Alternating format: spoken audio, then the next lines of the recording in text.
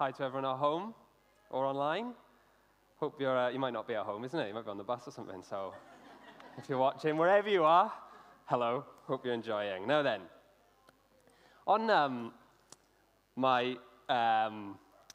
recently on my phone, I keep getting, when they suggested for you things coming up, clips of Undercover Boss keep coming up on my phone. I don't know why. I used it as an illustration in a talk maybe 4 years ago, and I don't know if in the algorithm somewhere it thinks of. Anyway, I did used to watch it a little bit. I don't know if anyone's seen this show before. I remember when I was, years ago on TV, used to, it was one of those ones on a Saturday morning or something, isn't it? So basically, a boss he disguises himself or herself, goes to their company, acts as if they're a new employee or something, and obviously the cameras are there, and, they film it to see, the reactions and of the staff and stuff. So sometimes you've had these, staff who they're meant to be training this person. They don't realize it's their boss, and they're really, rude and superior and speak down to customers, and then later on, they have the reveal where they meet with the boss, and they're, really shocked, and, then they have to go for, extra training or something. But then also, you get these really great stories where you get, just kind of ordinary, members of staff who are, really faithful, hardworking, inventive, sometimes maybe going through challenges in their own life, sometimes not, but, people who would never, if you, normally get, an opportunity to be kind of recognized by the CEO or something. But this brings them together, and the CEO sees how hard they've been working or things that they've created and that hadn't been recognized. And then they get these amazing, opportunities of promotion or fast-tracked or, something like this. And that's, it's really great to see. There was one episode where the guy fired his own boss because he was training to be a forklift truck driver or something, and the boss just wasn't very good, and because it's a safety thing, he had to let him go at the end of the day, and he fired his own boss, which I thought was quite funny. So anyway, today, as we carry on with our my story, the Eyewitness series that we've been looking at, there's this dynamic today where the tables are turned in an unexpected way. And so in this series, we've been exploring the accounts of people who had encounters with Jesus and are named in the Gospels, because many people encountered Jesus in different ways. Maybe they were, just heard him teach, or maybe they were healed, or there was a miracle. And, actually most of the people who encountered Jesus in this way, they aren't actually named, but some people are. And so we've been asking the question, why are these people in particular named? And historians and theologians have suggested that the people who are named, their names are recorded because they went on to be followers of Jesus. They were known in the early church, and this was their story, and they went around telling their story about what had happened to them, and that's how it ended up being recorded and written down by the gospel authors. And so today, we're looking at the story of Simon the Pharisee. And he is someone who invites Jesus over his house for a meal, and it's recorded in Luke's gospel. And Luke records 3 occasions when a Pharisee invited Jesus over their house for a meal. But Simon is the only one of those Pharisees who is actually named. And it gives a little clue to his story, which we'll see later. So a little bit of background. So Simon is a Pharisee, and the Pharisees were one of the leading groups at the time, religiously and politically, and those two things were kind of merged at the time. They were respected, well-educated, they were kind of the elites, and they were known for having a real concern for upkeeping the law and doing things right and doing things by the book. But sometimes this could be taken to the extreme. And they would kind of invent traditions to try and make sure everyone was, living right. And then they'd invent layers of traditions to make sure that no one was, messing up. It's a bit like, when you go, down and it's maybe a reservoir or something, and it's no swimming in the reservoir. But then now with health and safety, it won't just be a sign anymore, where there'll be a barrier, to stop you going in. And then maybe there's a barrier on the footpath. And as you keep going, the barriers increase, So this was kind of, there's the line here, and then they put a line here, and then a line here. And they had a reputation for being superior in their approach and lacking grace. And this often brought them into conflict with Jesus, because Jesus wanted to help break down barriers to help people meet God with their relationship with him. And whereas the Pharisees, their approach was often putting barriers in people's way. So anyway, this brought them into conflict with Jesus from time to time, which we'll kind of see today. And at this moment in Jesus' kind of life, he was still fairly new on the scene. he'd performed some amazing miracles. His reputation was growing, but he was still quite new. So we just read this just before this little encounter with Simon. It says, Jesus did this amazing miracle. And it says, all the people were filled with awe and praised God. A great prophet has appeared among us, they said. God has come to help his people. And this news about Jesus spread throughout Judea and the surrounding country. And so next, not long after this is what we read. It says this in Luke 7. One of the Pharisees asked Jesus to have dinner with him. And so Jesus went to his home and sat down to eat. And in those days, when wealthy people like Pharisees would like host a meal, it wasn't kind of like in their front room, like behind closed doors, but often they would host it in like a courtyard kind of area. And people in the town or whatever, they would come and gather around the outside of the courtyard, and they would watch, and they would listen in to the discussions that were being had, and maybe the debates that were being had. And this was like the entertainment of the day. They didn't have Netflix, but it was like, who's going over Simon's house for dinner tonight? Let's go and have a watch. Let's have a listen in. And so people would have gathered around and would be watching on the outside. Also at the time, there was like an honor-shame culture. So who you were associated with was like kind of really important. You wanted to be associated with the right people, and this would like improve your standing. So for Simon to invite Jesus into his home, and Jesus got a growing reputation, maybe, this would make himself look good. Like, oh, Simon's got Jesus coming over. Does that make sense?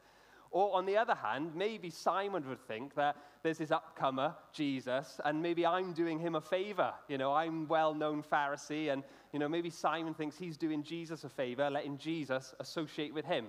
So either way round, you can see why what happens next causes a bit of a stir. So it says this. When a certain immoral woman from that city heard Jesus was eating there, she brought a beautiful alabaster jar filled with expensive perfume.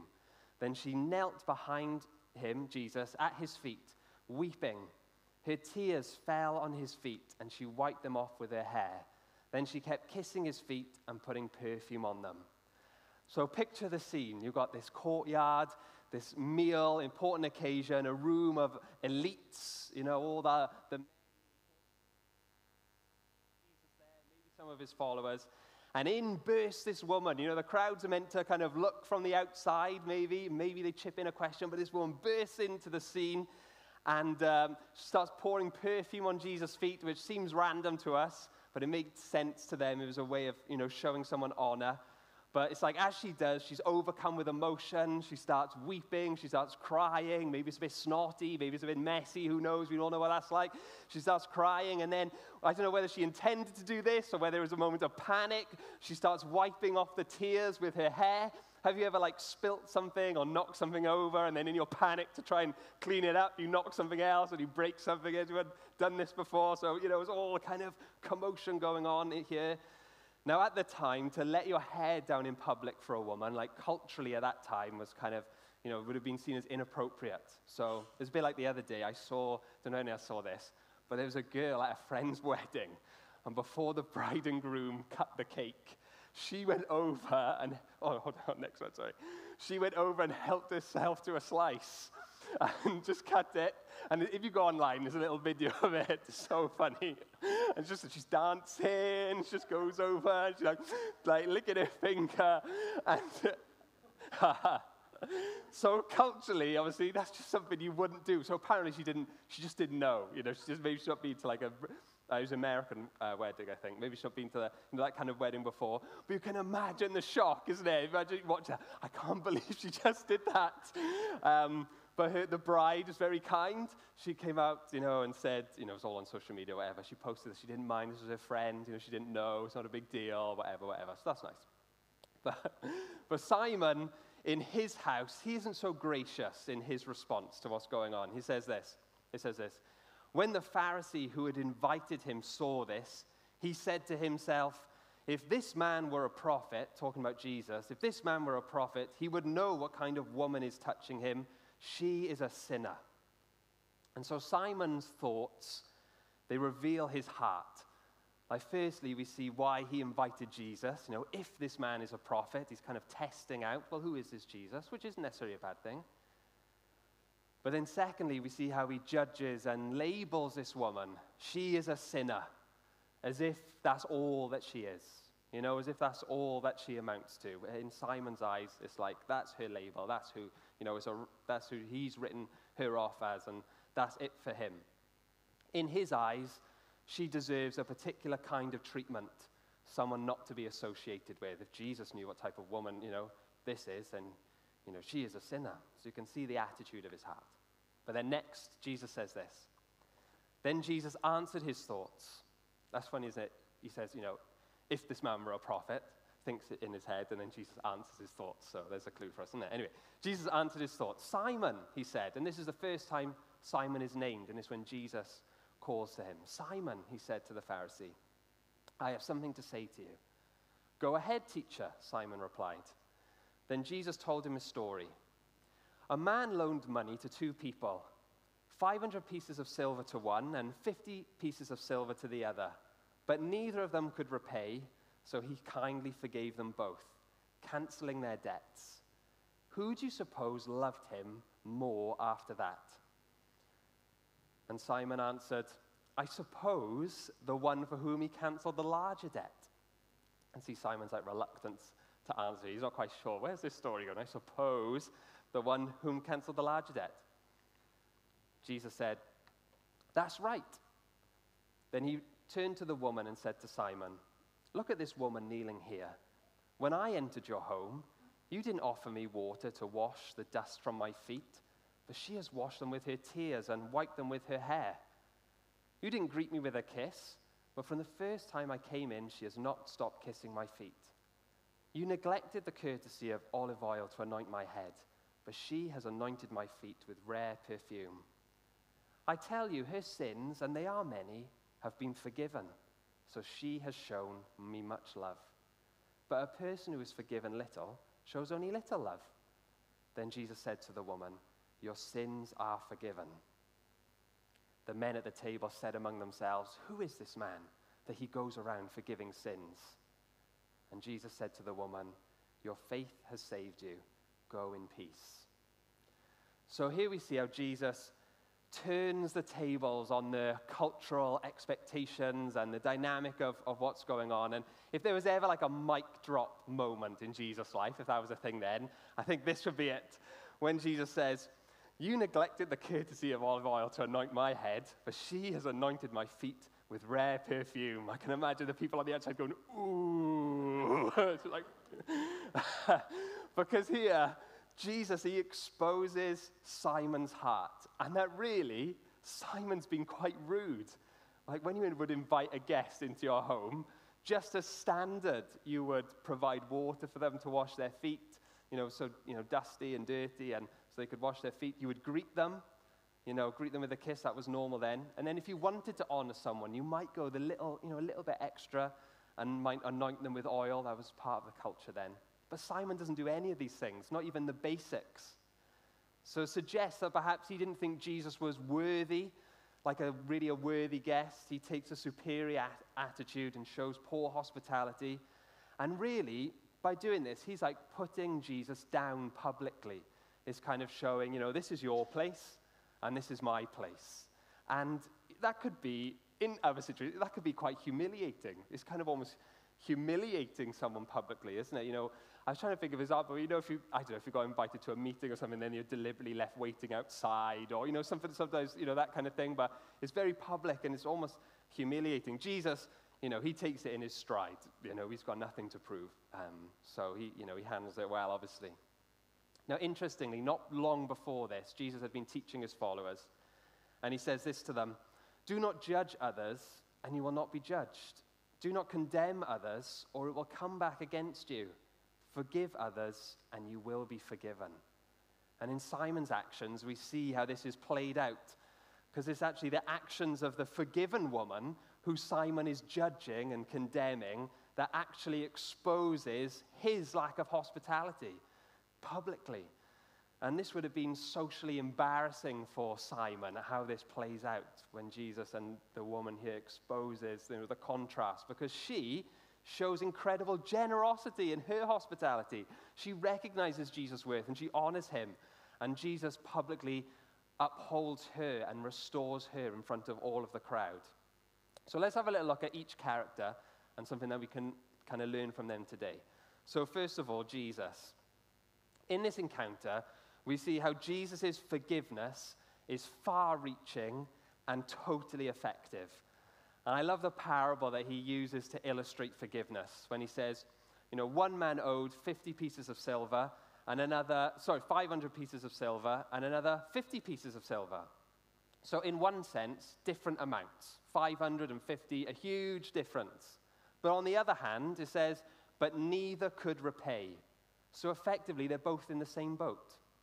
On one hand, it seems like different, but effectively, they're both in the same boat. And so we see here, there's no room for Simon's attitude of superiority, where he's comparing, one person to another. Or this one's a sinner because of what they've done, whereas, I'm all right. There's no room for that because no one's perfect, and we all make mistakes, and we're all in the same boat. In Romans, it says this, everyone has sinned, and we all fall short of God's glorious standard. Yet in God's grace, freely, he makes us right in his sight. He did this through Christ Jesus when he freed us from the penalty for our sins. So here's the crucial bit in the parable where Jesus says, neither of them could repay, so he kindly forgave them both, canceling their debts. And I love this illustration because, when a debt is cancelled, it's gone. It's done, it's paid. There's nothing left to pay. There's nothing lingering. There's no, it's gone. So recently in the news, there's these two rugby clubs who've amassed some debts to the taxman, the Inland Revenue, or the taxwoman, the HMRC. And so, they're in the news, they're in conversation about how are they going to repay these, and they're huge debts, and they're looking at maybe making a plan. Can this club be saved? Can they pay it over time? And it's going to linger on for many years. But with Jesus, he's cancelled, gone. No plan, no repay, not lingering at all. Totally gone completely. And that's what Jesus does for us, for our sins, for things that we have done wrong, when we've hurt others or hurt ourselves. When God came into the world himself as a man, Jesus, and he died on the cross for all the wrong things that we've ever done or ever will do, Jesus paid the price once and for all. He broke through the barrier of sin that separates us from God so we could have a relationship with God, so that we could be restored, so we could be made whole. And he did it once and for all, canceling the debt. So when we receive Jesus into our lives, it's gone. We are forgiven. We can know God in our lives today. We can have a fresh start, the promise of eternal life, and God with us through his Holy Spirit, now and into eternity, once and for all. So I love this verse in 1 Corinthians that sums up, says, this means that anyone who belongs to Christ has become a new person. The old life has gone, a new life has begun. And all this is a gift from God who brought us back to himself through Christ Jesus. And so for us today, if ever we've asked God to forgive us, but we're still feeling guilty about something, or we aren't sure if we've been forgiven, or it's making us feel reluctant to pray or to ask God for something, or, it's kind of we feel almost, reluctant to approach God in any way, well, then let me encourage you to be free of that, because it's gone. You are forgiven. The debt is paid. It is canceled. You are a new creation, and it's completely gone. So Ephesians, it says this, because of Christ and our faith in him, we may approach God with freedom and confidence. So whenever we get those kind of feelings of guilt, when we make them say, okay, God, forgive me. Let's not allow those feelings to linger. We are forgiven, and we can enter God's presence, and he has a relationship with us because he loves us, and it's amazing. And so this is what the forgiven woman does. She approaches Jesus with boldness and confidence, and she doesn't care what else is going on in the room and who else is there, because she knows she can approach him and that he welcomes her. And on this occasion, she goes to give thanks and to give worship.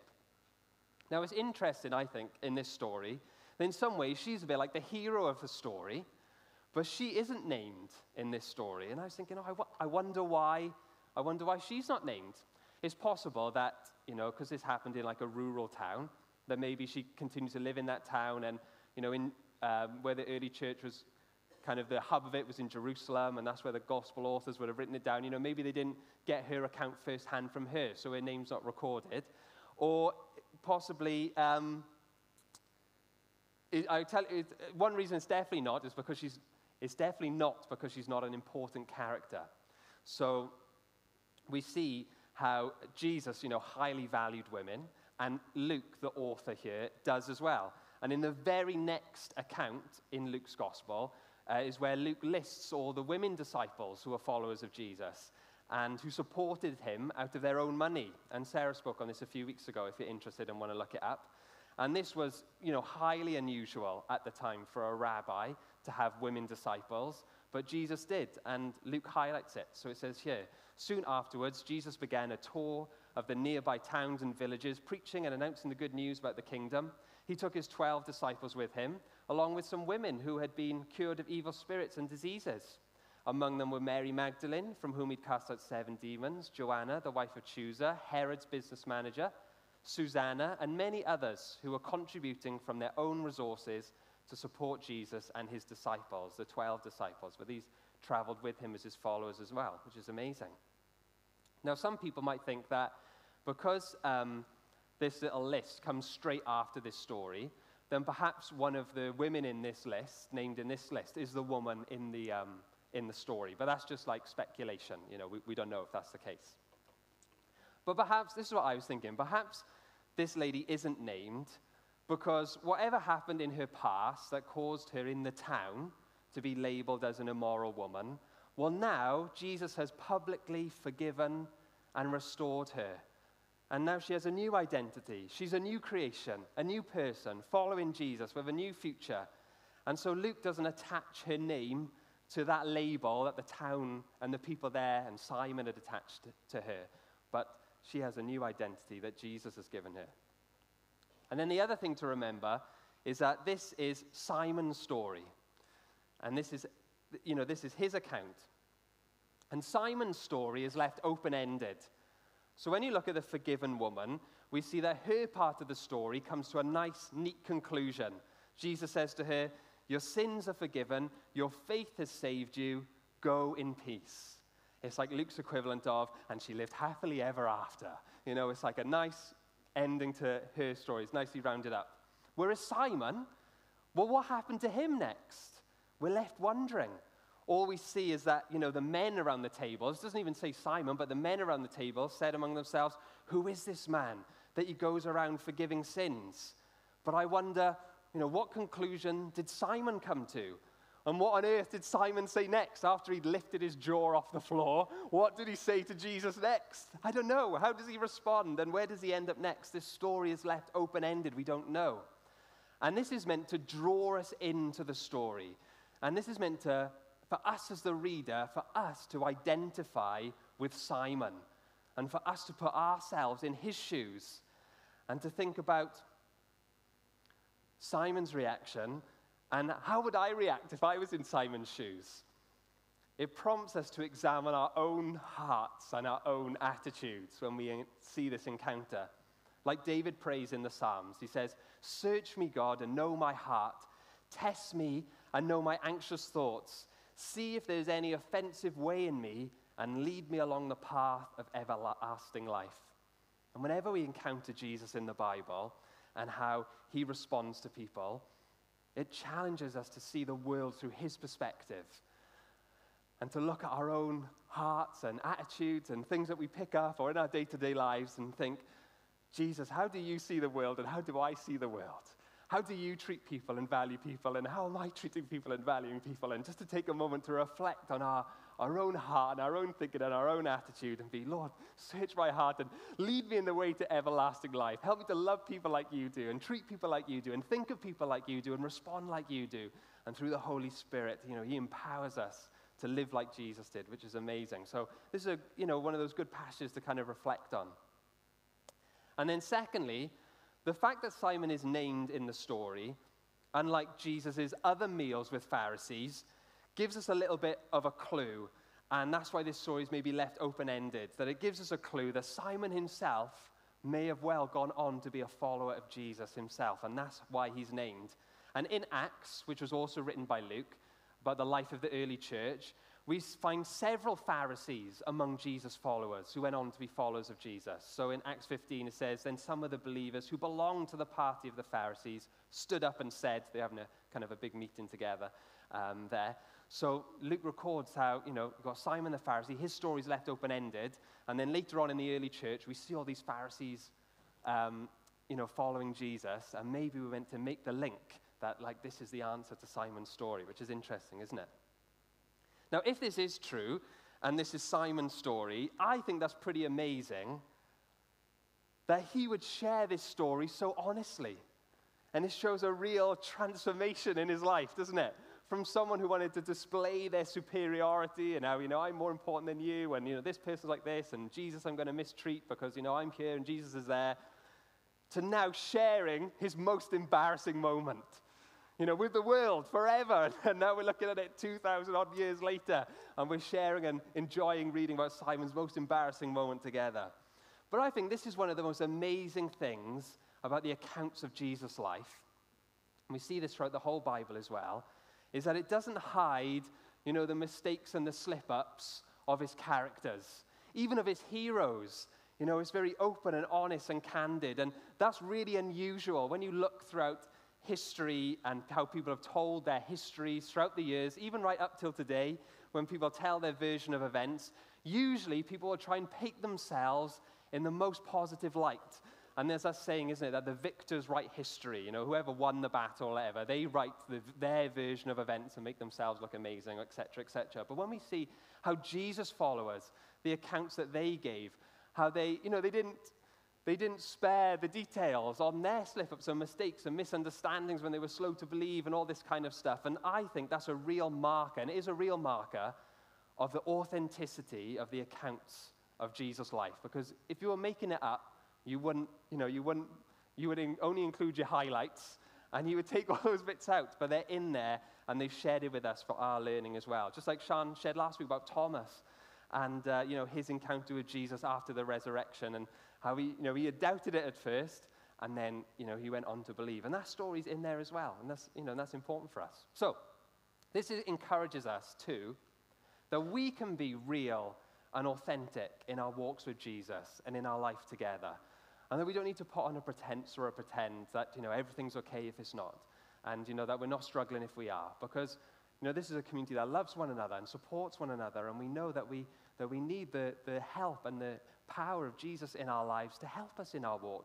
And so it's okay to be honest with one another when we're in a challenging time or different things, because God loves us for who we are. And as we see Jesus here, he welcomes the woman for who she is, and he brings a transformation in her life. But not only her life, in Simon's life as well, which is amazing. And so Jesus' invitation to life with him and the power of forgiveness reaches to all. It's far-reaching, it's effective, and it transforms our lives. From the woman in the story to Simon in the story, they both have a transformative encounter with Jesus. And we learn from their stories today, which is amazing. So, why don't we pray? Let's invite the Holy Spirit to fill us again with his power and to help us to follow Jesus in our lives. Father, I thank you for your great love for us, so much so that you would send Jesus into the world, that he would give his life for us on the cross, that he's alive today, and that you welcome us into friendship and relationship with you. And I pray for each and every one of us, would you come and fill us now with your Holy Spirit? And when we reflect on our own lives, I pray, would you lead us into freedom? Would you help us to live like you, Jesus? And if there's anyone here that's kind of holding on to or feels weighed down by guilt from something in the past that you have long forgiven, I pray, Holy Spirit, would you come now and bring a release of freedom, that we would know that we can approach you with boldness, with our heads held high because of what you have done for us.